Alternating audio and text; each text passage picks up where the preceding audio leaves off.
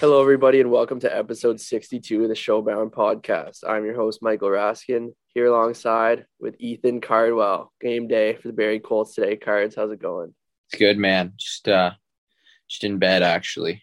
Decided to do this interview from bed because it is a podcast and they just need to hear our voices, right? So we do sound a little bit tired, probably, since we're doing this part at 7 a.m. So it's bright and early, but you know what? Game day, have to get up. I'll go for a walk or something, and then the boys are hitting the road, I think, at 1:30 to head up to the Nickel City of Sudbury and see what we can do tonight. Yeah, and the greasy mustache makes the podcast debut for anyone who wants to check out the YouTube. So I want to take us through what's going on there. Yeah, no, I think it's funny, man. Like, I just did it as like a joke, but it actually doesn't look all that bad. So, I think anyway, I've gotten a lot of compliments, actually. A few guys on the ice, like all my teammates, like, we love it. You got to keep it. And a few guys on opposing teams too. So it's been a pretty positive response from the Muzzy so far. But yeah, I just, like, a lot of guys on our team rock the facial hair. So I was like, yeah, you know what? I might as well hop in, try it, and see how she goes. And sure enough, we had a good game as a team too after my first appearance with the Muzzy. So can't complain. If you do mullets for the playoffs, you got to go mullet and stash everybody. It would be quite the look. Yeah. Oh, for sure. Yeah. That'd be funny. And yeah, you're still staying hot. 8 points in the last 4 games, so the heater keeps going. Playing a little bit better. Yep. Are you still moving lines though? It looks like. No, I've played with the same guys for the past little bit. With Jelsma, he's a draft eligible player, and then Declan McDonald, who I'm sure we'll probably have on the pod here at some point. Tampa prospect. Okay, yeah. So get some chem going. That's not bad. Yeah, it's working out well. They're both like pretty similar players, and like we're not like, I think Gels is like 5'10", maybe 5'9". Dex is like my height, and then we just kind of like work hard, and things have been going well. Like, I mean, just get pucks behind their D and kind of work them on the cycle, and we've been having decent success out of it. Yeah. I've just been like, well, we talked about it last week a bit. I got COVID last week, and so I was just chilling at home for the last week. Even like still like haven't really been able to go outside because I still have symptoms after a week. But I've been spending a lot of time doing NFTs now. Like, and I don't want to be one of these like NFT guys, but the fact is, it's so hard right now. Like, I don't necessarily believe they're here long term, but you could make a lot of money right now on these things. So I've been sitting here doing research, and I finally bought my first one yesterday. Really? And I'm pretty excited about this stuff, man. It's pretty cool. So I've been being productive with my time, but this stuff is pretty cool. What is it though? What's the NFT I bought? Yeah. It's just I don't know how to describe it. It's like a collectible one. It's not it doesn't have a purpose or anything. It's just like a type of, it looks like a little drawn woman. Like, I don't know how to describe it, but they're hot right now. I'll probably flip it next week and talk about it on the pod. Are you allowed to spill what you bought in for? In dollars, it was like almost $1,500. Wow. Yeah. For a little pixelated woman drawing. Yeah, I know. Dude, I can't wrap my head around any of that. I see like they'll have like these little cartoon like anime things, and people are like, yeah, that's worth $1 million. I'm like, what?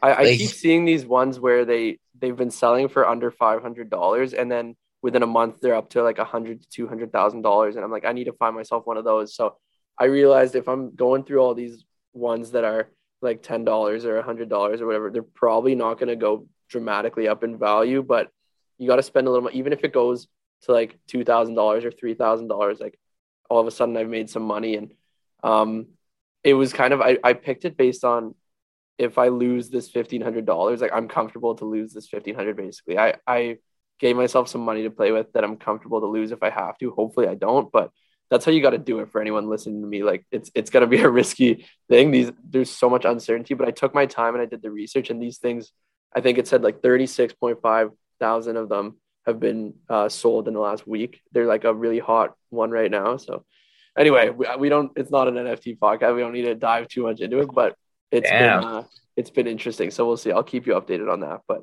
I'm interested in it now too. I might have to get some research going myself after this one. I don't know if 1,500's in my budget, but maybe I'll look at maybe one for less than $1,000, and we'll see what happens. There was some in the same collection as mine for all sorts of prices and stuff that are still being heavily traded. So if you put like $100 aside, maybe you buy one for like 100 or buy two for 50, one of those, and see if you could sell them. But if you have any questions, like let me know.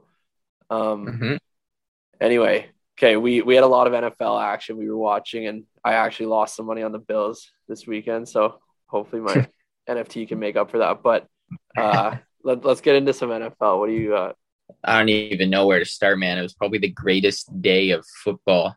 The Sunday was in NFL history. Maybe like you see Tom Brady just get slapped around the field for the first half and even like the first three quarters, and Tampa Bay's defense did like everything they could to get him back in that game. And then obviously Tom Brady's not going to go down without a fight, so makes it really close game. And then you got to give credit to Stafford for setting them up for that game-winning field goal. And what a game, though. It was incredible. And I know you're a huge Bills fan, so I'll let you speak on the Bills game. It might be my fault that they lost because I texted you with 13 seconds left in the game that it was over. And I think I said something. I'm like, just wait or something like that. Maybe. No, it was right after I sent it, and then they threw it like down half the field, and I texted you before you responded. I was like, I might have spoke too soon, and you were like, yeah, just wait. And oh man, like I don't know how they blew it. Really, I don't understand. Well, yeah, so this is what I wanted to talk about. The NFL playoff overtime format needs to change. Have you seen all the people calling for this on Twitter and stuff? Brutal. It is awful, man. And I've seen like so many comparisons on Twitter too. Like I saw one where it's like, okay, like two guys tie in a golf tournament. One guy goes and plays the hole first. If he birdies, then the other guy doesn't get to play. Like that, it's kind of like a fair point, honestly. Like, yeah. And then you see like hockey's 3-on-3 during the regular season for entertainment value and for like time purposes. And then when it goes to the playoffs, it's 5-on-5, like the way it should be. And I've seen so many people like calling out for college football overtime, which I think is the greatest way to do it. You could like even like I think they start at the 30 maybe in college. Do you know the college? I was reading up on it, but I read so many different rules like CFL and stuff too. I think college it was like you start on the 25. Yeah. But there's a lot of different ones. I just think it's ridiculous that in the NFL playoffs both teams don't get to get the ball. And for those who didn't watch it, like it's a coin flip. Whoever gets first possession, if you score, that's it. Like if you get a touchdown, that's it. Yeah. And you have to at least give both teams a chance with the ball. I think it sucks to lose that way, but I mean, people are blaming the rules for the loss. Like even me as a Bills fan now, like I can't. It's not the rules. Like those are the rules, man. You can't give up a whole football field in 13 seconds. It's the defense's fault ultimately. Yeah, to an extent, but I do feel like there needs to be a rule change. I think that they even like start them at their own, like, or start them at the opposition's 40. So it's not like you're automatically in field goal position, but it gives everyone an equal chance. And then it's just a shootout. And it's similar to like an NHL shootout. If you score, then the other team has to score. If you get a field goal, the other team has to match the field goal to continue it. And whoever wins, and both team gets their touches on the ball. And that's that. And I think that would be the best way of doing it. And like you said, a lot of people are blaming this game on the rules. And it kind of reminds me of, I think, the 2017 World Juniors when Canada went down in a shootout. And people distraught that it would go to a shootout. And, you know, I think people just have to become aware of these rules going into the game and fully prepare yourself for whatever could happen, because it says it in the rule book. And if the Bills had won on that play, I think there would have been a lot of happy people as well, right? Yeah. I mean, I agree with everything you're saying. And ultimately, I hope it changes because both teams, and it's other way around, Bills go first. Like Mahomes deserves a chance with the ball. So I think that hopefully can get changed. But I'm officially like I'm full in on the Bills now. After the last game, I'm all in. I'm gonna get myself a Josh Allen jersey finally, and Nice. next season I'll be at a game, at least one, hopefully two. But yeah, so let's go Bills. I mean, moving on, we want to talk about the Canadian Olympic roster. Or we should let's. Do you want to talk about our guest first? Actually, Yeah, we probably should do that. Speaking of Hockey Canada as well, we have former world championship under 18 champion Wyatt Johnson, 23rd overall pick to the Dallas Stars in the 2021 NHL draft, and currently leading the OHL in points with the Windsor Spitfires. So we got him while he's hot. And we kind of talk about the season and how things are going with him. And yeah, no, it kind of speaks for itself with the points he's putting up this year. He's a great player, and he's one that's going to be making the jump to the NHL pretty soon. yeah, he's unstoppable right now. And yeah, like I said, the Canadian Olympic roster, we kind of got an early glimpse at it here because as we record, it hasn't officially come out. But, Hockey Canada sent us over the roster so we could talk about it on the podcast. I was shocked when they did that, but it was pretty nice of them that we could kind of like break the roster. What do you think? Any surprises for you?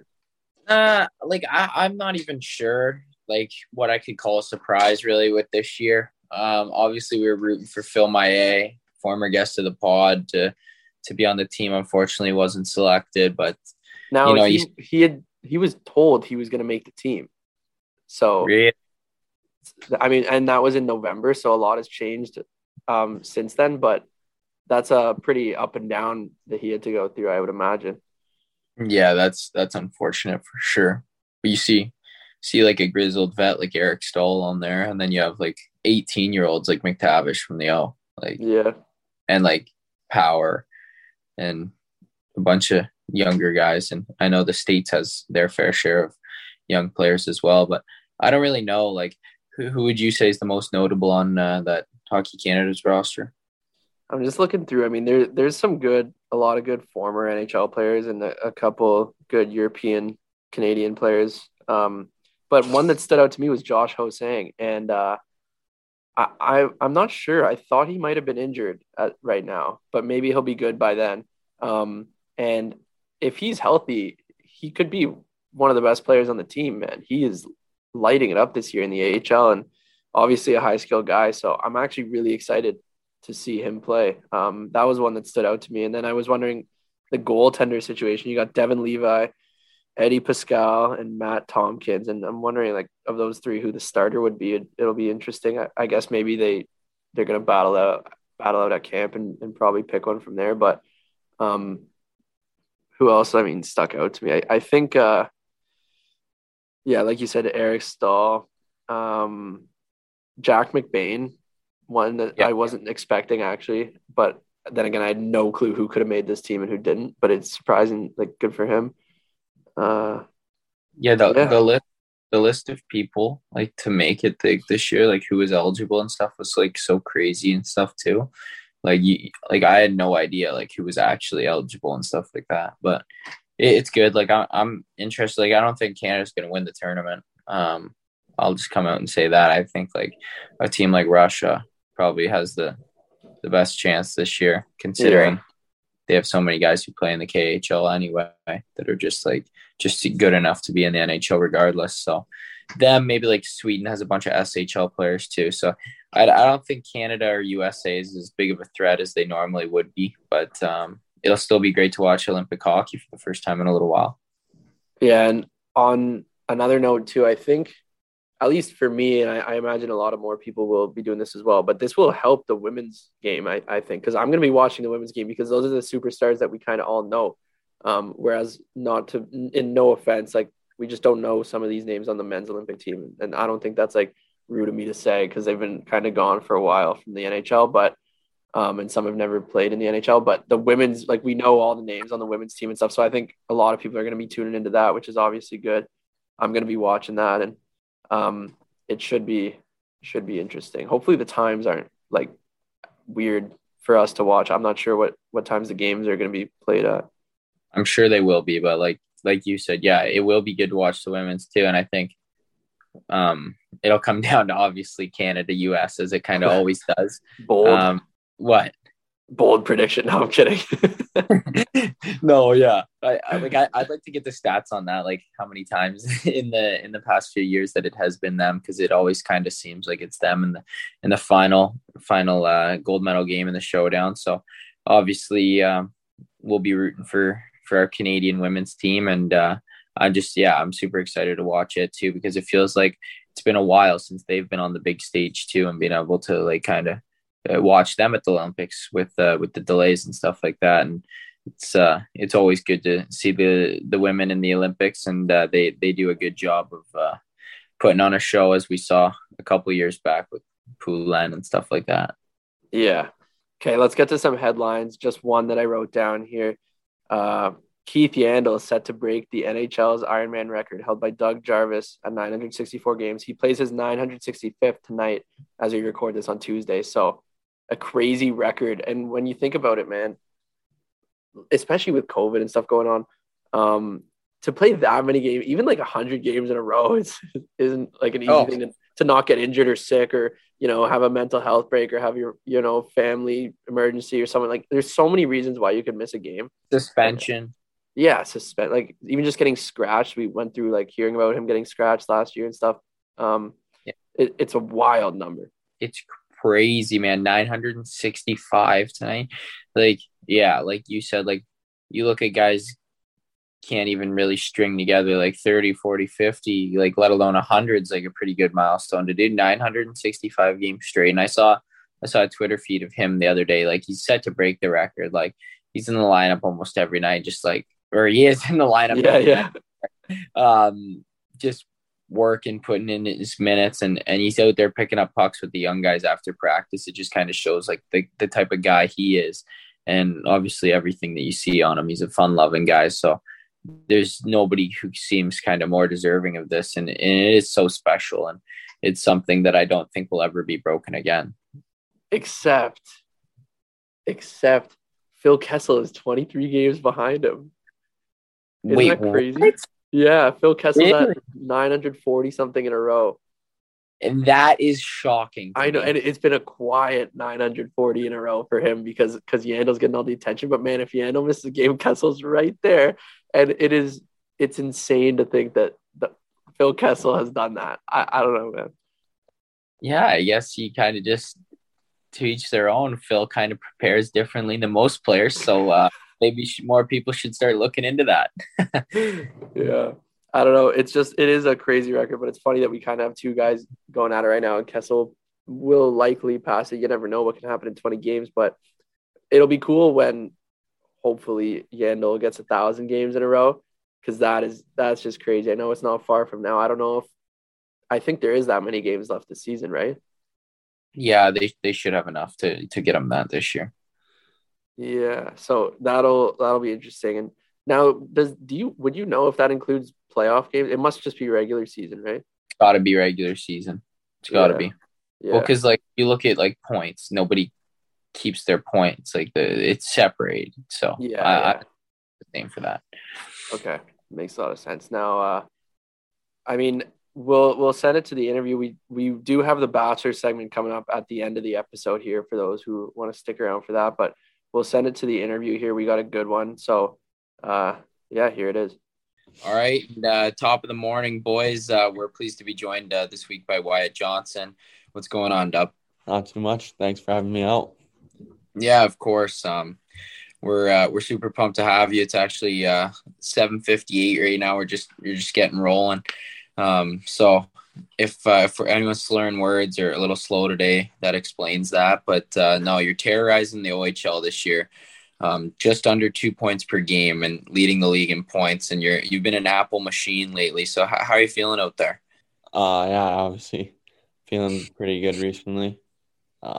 Had a little bit of a slow start to the year.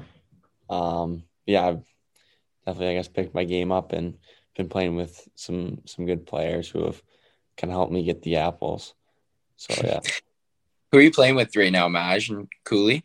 Yeah, and they've been scoring a ton, so that helps me out a lot. Yeah, and I've been seeing like OHL posts, and it's like Wyatt Johnson, fourth game in a row with 3 apples. I'm like, what is going on right now? This is unbelievable. Yeah, definitely a little bit of luck going on right now. Definitely getting some puck luck. Yeah, but what do you consider a slow start? Because you got 63 points in 33 games. So I don't know if you've just been absolute sicko mode lately, or you actually did have a bit of a slow start. Yeah, well, it wasn't too slow, but I think I was maybe just like point per game, maybe just under for my first 10-ish games, I think. Yeah. And then Pretty yeah, slow. I wasn't playing terrible, but yeah, I definitely wasn't too happy with my production numbers, and then yeah, I just kind of was able to pick it up after I guess the first 10 games or so. Where does the confidence like that come from this year coming in where like you aren't satisfied with a point per game type of thing, you want more? Where does that come from? Yeah, I think it was just, I mean, a lot of it was just kind of seeing, I guess, the leaders in the league and seeing where they were at. And then just a lot of it just kind of confidence in my game, and just confidence in kind of the work I've put in over the past couple of years, especially during COVID. Growing up, were you always one of the better players kind of in your age group? Yeah, it was a bit of a roller coaster. I think I was playing up with the O2 Marlies. I got to play with Cardsy a little bit in spring tournaments and stuff. So yeah, I played up for pretty much half of my minor hockey year. And then yeah, I think I had a few tough years, and then I kind of got back to it. Yeah, towards minor midget. So, at what age did you think you could really make a career out of hockey? You realize, okay, maybe I can make a living off this, maybe make the NHL. Yeah, I mean that's a good question. I think, when you're young, I guess you kind of think that you're gonna just play in the NHL, but I think just kind of as I got closer to the OHL draft, I think I kind of started to realize that maybe there's a chance, maybe a little bit more of a realistic chance, compared to when I was maybe 10 years old and I thought I was superstar and doing well. I gotta quickly hop in and answer those questions for him too, because like we played together. I was probably like 8 and he was like 7 when we started, and he was like top guy in the O2 age group. So it's kind of been the thing all along. I think he's being a little too humble, Yeah, it's hard to be humble when you're good and we're telling you you're good. You know what I mean? Like, yeah. But Cardsy may be hyping me up a little bit too much right now. I don't know. No. But I mean, you mentioned the OHL draft and you went 6th overall in the OHL draft, so already a high pick there. Can you talk about your draft day? Like most specifically, I'm curious, since you were such a high pick, did you know you were gonna end up in Windsor at that point? Like, did they tell you we're taking you at 6 sort of thing? No, actually, like I kind of thought I was gonna go maybe a few picks behind. I think it was Sarnia and Hamilton, and I knew they really liked me. And I hadn't really talked to Windsor a whole lot. So, yeah, I didn't really know. And then my agent called me a couple of picks before, and he's like, you're going at 6. So I kind of knew. But, yeah, leading into the draft, I had no clue that Windsor was even an option. Did you know you were going high, though? Like, I mean, I was looking at your stats earlier to kind of get a grip on the pod, but you lit up the OHL Cup that year. Did that give you a lot of confidence going into the draft? Yeah, I think I was starting to kind of get better as the year went on and start doing a little bit better. And then, yeah, I had a really good OHL Cup, and I think that kind of really helped me a ton, just having a good OHL Cup in front of all the OHL scouts. Yeah, I mean, it's such a big stage. You can go there and light it up, and it changes a lot of guys like draft stock, like completely. You get the top end guys who go there and they don't play so well, and they can fall a little bit for sure. So obviously that one worked in your favor with 13 points in 5 games. That's it's not too bad looking like your numbers this year. But so how did you find the adjustment to the OHL in your first year? I know I got to play you quite a bit. You look good out there, but there's obviously a little bit of an adjustment period as a young kid coming into the league. Yeah, it was a pretty big adjustment for me, especially. I wasn't the biggest guy going into my 16-year-old year, and definitely was not even as close to as strong as a lot of the players I was playing against. So it's definitely a big adjustment, and just kind of, you're playing against the best of the best in Ontario rather than just kind of a bunch of pretty solid AAA players. So yeah, I think it was a pretty big adjustment for me. And I think first probably 20 or so games, Just didn't get much ice time and just trying to find my way. And then kind of towards the end of the season, I was able to kind of get going and adjust a lot better. And you guys were on a good team there too. Like you guys had some solid older players, so to get minutes, it would have been harder to kind of move up the ranks as a 16-year-old. But it was probably a good place to learn from with all those older guys. Yeah, definitely. I think there's definitely some other 16-year-olds I'd see who were playing a ton, but they weren't on, I guess, as deep as a team as Windsor was that year. So I think it was good to learn from them and then trying to work my way up the lineup. Uh-huh.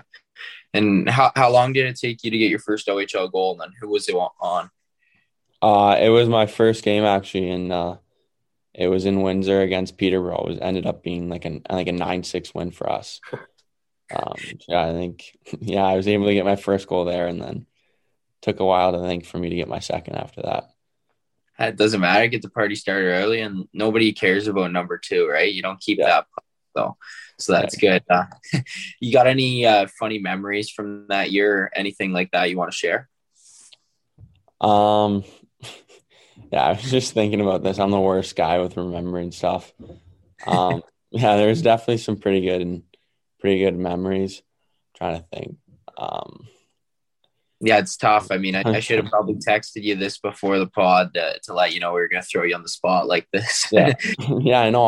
I was talking about this. Someone, and I'm the worst at this. I'm trying to think. I'll try and get back to you with something. We'll circle back later if you got anything. We'll see if we come back to it. But in your second year, like the COVID year, you didn't get to play any games other than U18s, which we'll get to. But I'm curious, were you considering going overseas at all? I know you're in high school and stuff, and that could have been an issue, but what was your thought process there? I mean, I definitely kind of looked into it. I talked to my agent a few times, and I mean, from what I heard from, like my coaches in Windsor and everyone else, that the OHL was going to go at some point. So I kind of just ended up deciding not to go and just kind of waited out until the OHL season would start. And then obviously that didn't happen, and I guess didn't really work out in my favor. But then, I was lucky enough to go to the U18s, and that helped a lot. Yeah. So can you talk about maybe the grind, like mental grind about being a higher end player and, you're not playing games and you see everyone else out of the OHL playing games, moving up in the ranks where you think you should be or down or whatever. What's going through your head as you watch everyone else play except for you? It was definitely pretty frustrating. I think it was, especially with the OHL just not going, I think that was something really frustrating me, just kind of gearing up for a date that they set in place and then that not ended up going. And it was definitely a pretty frustrating time. I was just trying to do my best at home. And I know being in Toronto, we were in lockdown for a lot of the winter, so it was kind of tough to get on the ice. So I was just trying to do my best to stay active and do whatever I could to get better. Yeah, so that leads me to my next question. What were you doing for the year, and did you have to do a lot of video stuff and send to teams, your agent? Like, was that a lot of the work? No, I actually didn't really do much video. I know there was a few skates where I'd go out and scouts would kind of come out to like skill sessions or mini scrimmages. I think they kind of had all the video on their hands. So I think they were just kind of able to watch whatever. And then, I was mostly just interviews and stuff like that with teams. Yeah, like I'm kind of curious, like, did you have any idea, like, kind of where you thought you'd go in the draft? Like, obviously not playing, you kind of don't have a clue, really. I mean, I didn't really have a clue. I think with the NHL draft, it's a little bit more difficult to predict. So I knew Dallas was a team that they really liked me. So I knew there was a chance with them. I think they ended up trading back to 23 from 15. So I kind of knew there was a chance with them there. But then, after that, I had really no clue. I was just kind of hoping they'd take me. And then, after that, who knows? How many teams did you meet with? Pretty much, I think every team, just with Zoom interviews and stuff like that. Yeah. And any good feelings about other teams that weren't Dallas? I mean, I didn't really talk to Dallas a ton. But there's definitely a few teams I think like the Leafs. I think I had maybe 3 or 4 like 45-minute Zoom interviews. There's definitely a few teams that I did a lot of meetings with, and they definitely asked me a few questions. So the Leafs interview went so well, you put it up on your wall, or? I was thinking that. This is my billet house. They got a ton of stuff on the wall if you want to see. Oh, okay. I don't see a Dallas sticker though. Yeah, I know. I might need to get a Dallas sticker hung up back there.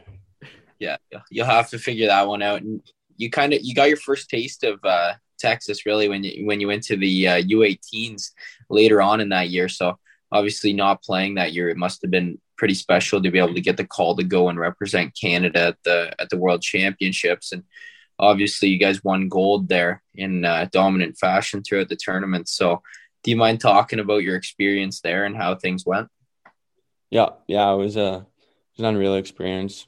We were kind of locked up in a bubble, so didn't really get out much other than when we were going to the rink to play. But yeah, just being able to play was pretty fun, and I hadn't done it for I think over a year at that point. So yeah, it was just a crazy experience, and just having the chance to play for Team Canada was pretty amazing. And yeah, we were lucky enough to win gold, and we had a pretty good team there. I don't think there were too many games that ended up being too close other than the gold medal game. So yeah, we were a pretty good team, and we were able to kind of roll through the competition. And yeah, you said that. And I mean, watching, like I watched a few games from home, and especially the first game, because I was curious. I was like, oh, the boys haven't like played a game in like so long. They got to be a little rusty. Like all these Swedes have played like all the whole way up. And then you guys won like what, 12-1 or something in your first game. Yeah, we blew the Swedes out, which was, I don't know, really surprising to me, considering, all the stuff you just mentioned. Yeah, and how tight was like the bubble there? Were you guys just strictly like hotel rink, masks up fully like the whole time? Like, did they do a really good job of keeping that bubble tight? Yeah, they did a really good job. I think Canada, like we were, I think a little bit more strict than some of the other teams, but we were all in a hotel. I think the hotel was closed to the public. All the hotel staff were getting tested, and then pretty much couldn't go on any other floor than ours. So yeah, it was pretty much you're either in your room or eating with your masks on, like 3 people per table. And then you're at the rink and you got to wear your mask at all times until you put your helmet on. So yeah, they were pretty strict with it. Yeah, but at least you guys got through the tournament. Obviously, we all know what happened with the World Juniors this year. And so were you guys like, I know I was watching, and it was crazy the amount of scouts. And for you, obviously, with that being like your first showing of your draft year, were you like a little bit nervous looking up and seeing like hundreds of scouts in the crowd every night?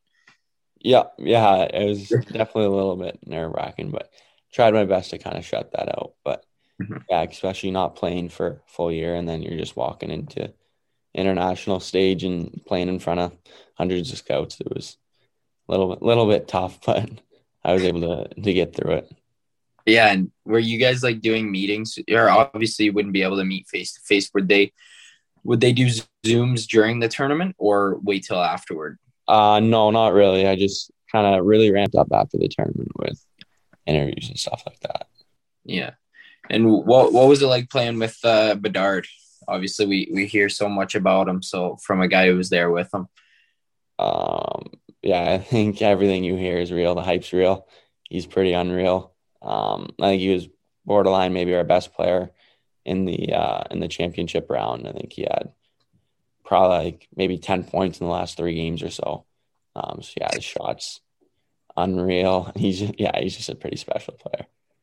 Yeah. And lastly, who were you playing with in that tournament? Obviously, you guys had such a deep lineup. So for the 23rd overall pick in the NHL draft, I don't think you were on the top line, were you? No, I was kind of on the 4th and then the 3rd towards the end of the tournament. So it kind of changed a bunch. I think towards the end I was with Pinelli and Stillman. And then early in the tournament, I think there was 4 of us who were on the 4th. That's a crazy deep team then. Holy crap. Yeah. They were asking Matt, you're going to go 23rd overall, but you're going to be on the 4th line here. It's like, what? Ridiculous. That team was nuts. And it must have been cool. Just one more on that before we move on, because like I remember at the time, normally the U18s don't even really get talked about kind of by mainstream media, with NHL and stuff going on. But that was the only hockey going on at the time, so there was getting a lot of coverage. Did you kind of feel that support from everybody from Canada and stuff, even with no fans and being in Texas and all that? Yeah. I mean, I think someone told me, but yeah, usually the games don't really get broadcasted till the championship game. But yeah, we were lucky enough to get pretty much all our games scheduled, and since it was the only hockey going on, I think got a decent amount of eyes on it. And yeah, I definitely got a ton of texts from buddies at home, just kind of watching the game and stuff like that. So yeah, it was definitely pretty cool. Even I watched it, and that's what matters because I don't normally watch it. So you're welcome. Thank you. Now, moving on to the NHL draft right after that, obviously we've said it a bunch of times, first round pick to the Dallas Stars. Can you tell us about your draft day and like all the way to the moment you got picked? Yeah. I mean, it was a pretty special day. Going into the draft, I really wanted to go on Friday night. I just really didn't want to sleep on it. I know I would have been, I would have been too disappointed if I didn't end up going on Friday night, but I know it would have been just a tough night of, not knowing what was going to go on tomorrow.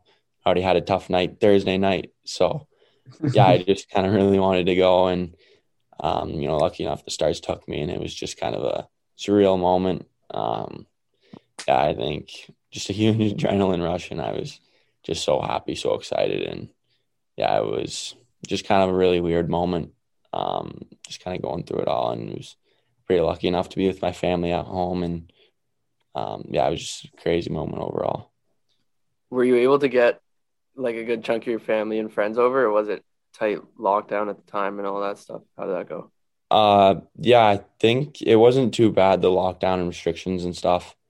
So yeah, I think I got, a good amount of family. Pretty much everyone who was able to be there, family wise and friends. And Yeah, that's it good. was a pretty good moment. Yeah. And it wasn't long after, and you ended up signing your NHL entry level contract. Can you talk about how you found out you were going to sign, and obviously, your feelings and stuff like that? Yeah, I mean, it wasn't it was a little bit anticlimactic. I know my agent told me that he was kind of hoping they'd sign me while I was at camp. And then he kind of reached out to me, I think maybe a week or so into camp, saying that they kind of want to sign me and he'll be in negotiation with them. So he was kind of just keeping me up to date. And then finally one game, I think I was scratched for an exhibition game. The Stars were playing against the Blues, so I was in St. Louis, and my agent called me, and he just kind of let me know that everything was all good and I was going to be able to sign the next morning. So that was kind of a relieving moment, and I was just pretty happy and excited. Yeah, maybe they were scratching you until they squeezed the contract out of your agent there. How much negotiating goes on for an entry level contract? Like, because you're probably just like, I don't care what it is, like I'll sign it. Yeah. I mean, I didn't really care too much. I think he was a little bit more picky kind of with what certain things he got with it. But yeah, I don't think there's a ton of negotiation to go on, maybe just bonuses. But yeah, I think for the most part, I think it's pretty standard. Okay. Yeah. And did you buy yourself anything to reward yourself for signing, anything like that? No, I haven't. I've been trying to save this one up a little bit. Probably gonna get a car in maybe a year or so. Yeah, trying my best to save this one as much as I can. Yeah. What kind of car are you looking at? I don't know yet. I gotta look into that. I'm not the biggest car guy, so I gotta figure something out. Get yourself a Tesla. I was actually thinking about that, but yeah, that would be pretty cool. And I don't know, it might be tough to figure out with charging and stuff, but I don't know. You know who would love that answer? Saving up your money. Our partners at the Gavin Hockey Wealth Specialists, the best in the game for money management for NHL players. They're former hockey players themselves who have been there. They get it, and they'll manage your wealth. They'll set you up for retirement so that you don't have to work a day in your life when your hockey career is over. And they take care of your taxes, your investing, whatever you want to do, crypto, NFTs, and all that stuff. They know. So for you and for the listeners, you can check them out, gavingroup.ca, the best in the business. And we love the Gavin guys here. And yeah. Moving along to this year in Windsor, obviously you get that that big signing bonus that's all going into the bank, and you got a bunch of confidence coming back to the OHL. And what do you think has changed the most in your game since you were a 16-year-old playing compared to now? Yeah, I think one thing is just the confidence, and just kind of having the opportunity to kind of make plays. And I play a ton in here in Windsor, and Coach Mark Savard, he seems to like me a lot and gives me every opportunity to succeed. So, I think that's a big part. And then I think one thing is just kind of working in the off season and trying to get, as big, as strong as I can. Just kind of fill out my frame. Still got some work to do on that, but yeah, I think that's one thing, just kind of being a little bit harder on the puck and not being as easy to knock off as I was in my 16-year-old year. Yeah, definitely. And we talked about kind of like you had an older team in your first year, so obviously learning from those guys. And now it seems like the tides have completely turned, and obviously you're wearing a letter this year in Windsor, and you're an older guy. And how has it been like being a leader in the room for the first time? It's good. I think I definitely like it a lot better than being a rookie and a 16-year-old in the league. So yeah, it's been a lot better. And it's also a little bit easier going into the year knowing just a lot of guys in the year rather than my 16-year-old year when I didn't know a single guy and I kind of had to get to know everyone. So yeah, it's been a lot better, and I think I've been able to do my best job at helping lead. Yeah, you guys, you're having a pretty good season so far, so I'd agree with that statement. Yeah, lead by example, not bad. Couple Windsor questions here about your team. So, who's the funniest guy on the team? That's actually a good question. I think Ryan Abraham's got to be one of the funnier guys.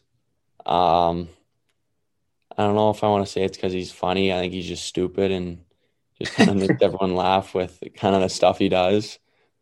Yeah, he's probably the funniest guy, but yeah, just because of the kind of the stupid stuff he does. No, Maj is pretty funny though too. I gotta say, but I don't know the. Yeah, he's funny. There's definitely some good characters. I think D'Amico, he's also a real character, and he can definitely make me laugh pretty easily. Actually, that reminds me. I wanted to ask you. I saw D'Amico played a game in the OJ this year.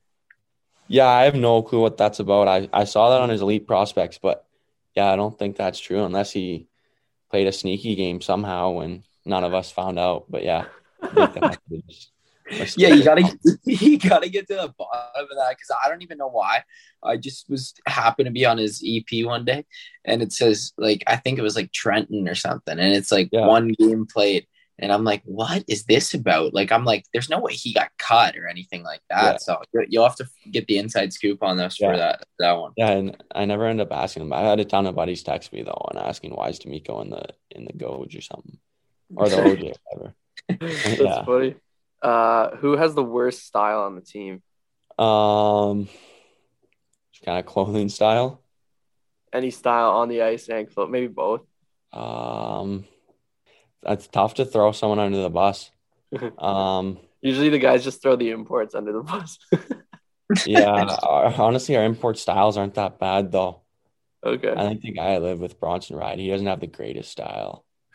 I think he's 6'6", so I think it's kind of difficult to look too good sometimes. Clothes that fit. The fat neck guard and throw him under the bus, but I don't like his style. But it might just because of his size that kind of makes him a bit odd. All right, safe answer then. Just who's the best chirper on the team? That's also a question. I don't think we have anyone who's really good at chirping. Oh. There's not too many chirpers on our team. I know Perrott, who we just got dealt here. I think he likes to chirp a lot. I don't know if he's great at it, but yeah, he does talk. He talks a lot. Not a ton of great chirpers on our team. Okay. And last one here, who's most likely to become a coach one day? It's a good question. Maybe I'd say Luca Heno. I think he's a big talker. So yeah, I think he'd maybe like to just kind of be in front of the boys and be able to just kind of talk. I think definitely be a player's coach, but I think he'd like to be a coach. Okay, quick question for you. Player's coach or like a guy who's kind of distant from the team? What would you prefer? For myself or for a coach? Like for a coach coaching you, like what coach would you take? Maybe one like closely players coach, if anything, kind of like that. But I think you also got to have maybe a little bit of a mix, especially with in Windsor. I think it's pretty good. Just kind of the setup we have. Yeah, shout out Windsor for that one. But we'll move into the personality questions a little bit. Let the fans get to know you and understand the person you are. So we'll get it rolling with, how would your teammates describe you? I think probably describe me as a little bit quiet at times, but then also not. It's kind of hard. I think it kind of depends on my mood, but yeah, like a little bit goofy, if you want to call it that. Yeah, just kind of pretty light. I'm not too serious. Don't really take anything too serious, and yeah, just kind of like guy and kind of likes to have fun. Yeah, fair, good answer. How do you eat a cupcake? It's a good question. Like I probably eat the icing off of it from the top, and then I think I take off the wrapping and then eat like the cake part of it. Okay. Favorite chocolate bar? Probably Kit Kat, maybe caramel. I like those two. Rask was kind of hating on the Kit Kat last week, so I don't know. They're good. There's no chocolate. Fun to play with. It's a solid. It's iconic. But if you couldn't play hockey, what would you be doing? Oh, I have no clue. I don't know. I'd probably be golfing a ton. Yeah, I don't know. I don't do much other than hockey, so it's hard to know. Yeah, I don't know. I'd probably be golfing a ton. I have no clue. Maybe how would you pay the bills as an adult though if the Stars weren't doing it? I'd have to figure that out. I think probably get into business. Yeah. Yeah, I don't know. Okay. Definitely business of some kind. I don't know. All right. If you were stuck on an island for a month with two other members of the Dallas Stars, who would you want them to be? Like the whole organization. Could be AHL, could be management, NHL. It's a good question. Don't get to bring anything with me, just two people. Just two people. You got to make it work. Okay. Good. Maybe Seguin, because I think he's a pretty big character, and I think he'd probably keep me entertained. And then maybe I'll go with the younger guy. Maybe I'll go with Jacob Holmes. We have a pretty good relationship, and yeah, he was just drafted there this year, and yeah, I think we'd be able to get along well, and he can keep me company, but I also know he'll give me my space if I need it.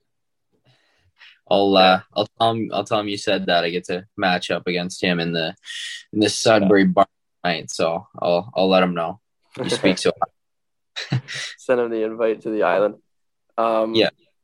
Okay, got a couple of this or that questions for you. We'll fire through them quick. I'll say an option and you pick, and then we go to the next. Okay, white tape or black tape? I used to be black my whole life, but I think I got to go with white now. I've been using white this year, and it's been doing well for me. Yeah, it's working a little bit. Bar down or 5-hole? Bar down. Shoot first or pass first? Probably pass, the way things have been going this year. Yeah. The numbers speak for themselves. Yeah, numbers don't lie. Jamie Benn or Tyler Seguin? It's a good question. Maybe we'll go with Ben. We already said Segs before. Yeah, you got to even it out. Hot weather or cold weather? Probably cold. Okay. Just get the outdoor rinks and everything in the snow. Hot coffee or cold coffee? Cold. Always. Okay. Cold guy. Candy or chocolate? Candy. 100%. Weights or cardio? Weights. And short hair or flow? Probably flow. I've had the COVID hair for a while now, so yeah, I've been liking it. All right. Yeah, this piece you gotta keep it rolling now forever, I think. And I guess we're kind of winding the episode down here. We're getting into our favorite part, though. our last little segment. We do fan questions, so everybody kind of gets to understand or gets to ask what they want to hear from you. So the staple question for this segment is stick and specs. Okay. Yeah, so I just ordered some Bauer Hyperlights, and a funny story. I actually I was texting with the Bauer rep, and I was like texting my specs, and I don't really think about my curve, so I just threw out just P92 when I use a P28. So I'm low on sticks right now, so they sent me some stock sticks, and they got here like a week or so, and they were just my wrong curve, and it was before a game, so I was pissed, and I didn't know. I don't know. I was almost out of sticks, and I ordered the wrong curve, so I was just pissed, and I was really in my head about that one. I was so mad that I told him the wrong specs. Yeah, my specs are P28, right? Yeah, the P28 curve. Yeah. Got that one right this time. And then 77 flex. And then it's just pretty standard. I think I got the corner grip on it. And then I think that's about it. Okay. So you don't know too much about your specs, obviously, and you got to pay more attention to that. Hopefully the Bauer rep can listen to this interview so he'll never get the wrong answer out of you again. But pre-game meal? Just chicken parmesan pasta. Pretty basic. Carb load, nice. Yeah. Best minor hockey memory? It's a good question. I don't know. Minor hockey was amazing, I think.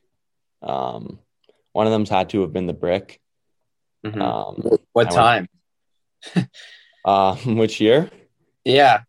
I don't know. Maybe I might have to go with the first year, because I think that's when I was playing with the O2s and I kind of knew everyone. Then you were there, right, Cardsy? Yeah, we had a good squad. Yeah, so I think that was just my first experience to it. I think that was a pretty fun experience, just being in Edmonton, and I know I had a ton of fun there. Yeah, that was unreal. And last but not least, favorite thing about Windsor? I think it's just got to be the boys. I think we have a pretty good group in Windsor. I think it makes it pretty easy going to the rink every day and just being able to see just all the boys and being able to hang out with them. And there's definitely a lot of characters on this team who are able to make life pretty fun and enjoy yourself at the rink, and especially outside of the rink. Yeah, for sure. Do you guys play tonight or tomorrow or something? No, we play Thursday. Okay. Yeah. So keep the points rolling. And Rask, you got anything? No, I just want to say thanks for coming on, especially this early in the morning. It was nice meeting you, and I appreciate you taking the time, but I'll let Cards finish her up here. Yeah, Dub, we really appreciate you taking the time. Obviously, we kind of made this work early morning, and we do appreciate you taking the time out of your day and coming on here, and I'm sure the fans are going to love this one. So thanks. Yeah, no problem. Thanks for having me out, boys. All right, want to thank Wyatt Johnston for that one. Good interview. Good to hear from him, the OHL points leader. So that was cool. What do you think of it? Yeah, it was nice to catch up. I haven't talked to Dub in a while, and it's kind of funny. We played together when we were he was 7, I was 8 years old, and we played every spring. You kind of knew you finished with your winter club, and you knew you were going to the same spring team every year, and we were on the same team for a span of 5 years until kind of spring hockey aged out. So got to build a pretty good relationship with him and his family and all the rest of the guys on those teams. So nice to catch up with him for sure. And like you said, he's having a hell of a year. Yeah, and we can move into some Bachelor stuff now. I guess, we can be honest, right? You watched the first episode, I watched the second episode, and we can go from there. Yeah, I mean, the first episode, everyone kind of knows what happens. It's intros, just introducing yourself to the batch, and there wasn't too much excitement or drama really. From what I saw, I was on my phone a little bit, I won't lie, but I'm looking forward to the second one because you said there's quite a bit of drama. There's a lot, and actually, just so the listeners know, I guess by now the third episode has come out. So we are one behind, but let's make an effort next week. Let's be on it. Let's be up to date, watch the fourth one, even if we can, and try to do it like that. So at least the listeners aren't listening to us a week behind. But the second episode did have a lot of drama, and you'll see, man. But there's this one girl, her name's Shanae, if you remember from the first, I don't know. She is just a nightmare, dude. Crazy person. And she's getting destroyed online right now because she was like, I don't know how to say it in the right words. I guess she was like putting down a girl in the house for having a mental disability. And I'm actually shocked that they put it in the show. But I go look at it. I was just looking at her Instagram and I was looking at the comments just to see what happened. And dude, they're all disabled now, her comments, but she was getting roasted online and deservingly so. But this girl was crazy. And it wasn't even just that. She was just creating fights. She was the center of all the drama. It was absolutely wild. When you watch the episode, you'll be like, what is this girl doing? And I'm pretty sure she stays in for a while too, because in the foreshadowing for the next episode or whatever, like she's in there. So they love to reward the drama on the show. There was a part even where, what's the guy's name? The Bachelor. Oh, now you're making us look bad. Yeah, I know. But yeah, it was like, it started with a CH, I think. Chase? Not Chad. No, Chasen was another guy on the show. Oh, yeah, I remember that guy. Oh, I'm not about to look this up right now. Come on. Who is the Bachelor? Oh, Clayton. Yes. Okay. Yeah, Clayton. Now, he even asked at one point if he's able, if anyone's ever taken back a rose, which was, exciting. So, some drama for sure. And my early pick to win is Susie. I don't know if she made an impact on the first episode, but she's doing well in the second one. So that's who I'm picking for mine. Would you have a pick after the first episode? No, not yet. You got to let me get into it a little bit more, and then I'll be able to make a prediction for you next week. Okay. Yeah. So I'm going Susie right now. We'll see. Yeah. So we'll catch up for the next week. You got a busy game schedule this week. How many? 4 games? Yeah, bro. We just had one canceled against Hamilton too. It just seems like I've never heard of like canceled games in my life. And now obviously with COVID, and then you have like non-related COVID cancellations. Like obviously Hamilton had a non-related COVID illness, and so they weren't allowed to play. And then you see like weather cancellations and stuff. It's like, oh my gosh, let's try to play these games here. And no, it's crazy busy, and the OHL is doing an amazing job of kind of like fitting all the games in. It's definitely a lot different. It's more of a pro schedule for sure. And yeah, so we play today, Tuesday, Thursday at home, and then we have a little northern road trip. We go Sioux and Sudbury on the weekend, so it should be fun to get on the road with the boys, spend a couple nights in a hotel, get to see JT up in the Sioux in his new red and white colors. So we'll see what that's all about. Yeah, that'll be exciting. Good luck to the boys for this weekend, and stay hot, man, because who knows, maybe you get yourself a Connie and get hooked up with the Gavin Wells specialist. Hopefully, man. Just gotta keep playing the right way. Yeah. All right. You want to take it away? Yes, sir. I mean, it was a crazy week in the NFL. Busy weeks in the OHL. Busy weeks in the NHL. Lots of hockey on, lots of sports. If you're a sports fanatic, which I'm sure you are if you listen to this podcast, you got an amazing week ahead of you, and more NFL, which should be promising this weekend. And no, it's going to be a great week. So everyone enjoy your next 7 days, and we'll catch you next Wednesday.